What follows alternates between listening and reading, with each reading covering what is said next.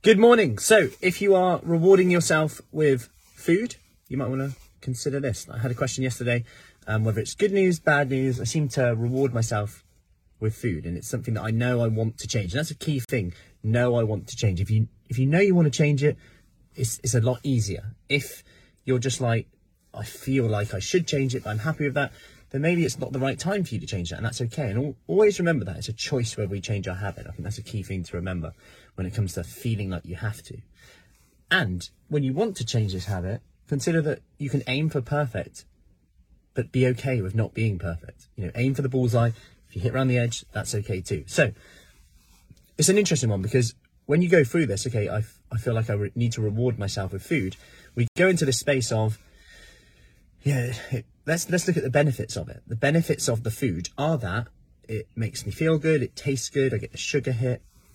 What's the drawbacks? The drawbacks are, it makes me feel a bit tired, I feel rubbish the day after, I'm not losing weight, I'm potentially, if you're not within your calorie deficit, I then kind of want more of it, I feel a bit out of control, I didn't enjoy it as much, so I was just thinking about the guilt of it. The third one wasn't as good as the first one. It didn't really make me feel better the next day, and I thought like, I've been doing so well, and I feel like I've taken a step back.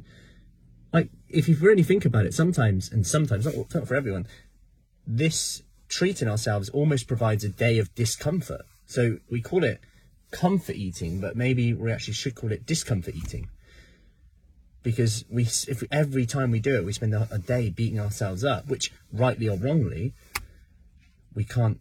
We shouldn't be beating ourselves up. It doesn't define you. But if we is beating ourselves up, at least that's telling us that we want to change it. And on one piece of this is that we should look at, okay, can I be a bit kinder to myself and just say, if this happens, I'm going to structure my reward in here, and I'm going to give myself permission to have that food as a reward. But I'm also going to give myself permission to have some non-food related rewards. Go for a walk, have a bath, like buy some good bubble bath. I haven't done that in a while. Epsom salts, I've got loads of that. Love an Epsom salt bath, I don't do it enough. I had one with the kids the other day, actually. I used less now. I was in there thinking, how much should you use with the kids? I bet you used a little bit. Did they sleep well that night? It made no difference, but I did. So in terms of non-food related, buy yourself some flowers, listen to your favourite music, meditate. Like, when you think about it, what does treating yourself mean? Like, the language is important here. Like, if I treat myself to an early night, I get loads of energy. But I don't always do it, because I feel like it's hard to go to bed early sometimes, because I've got stuff to do. I kind of want to relax that time, have that me time. However, it is a treat, because I wake up with so much more energy.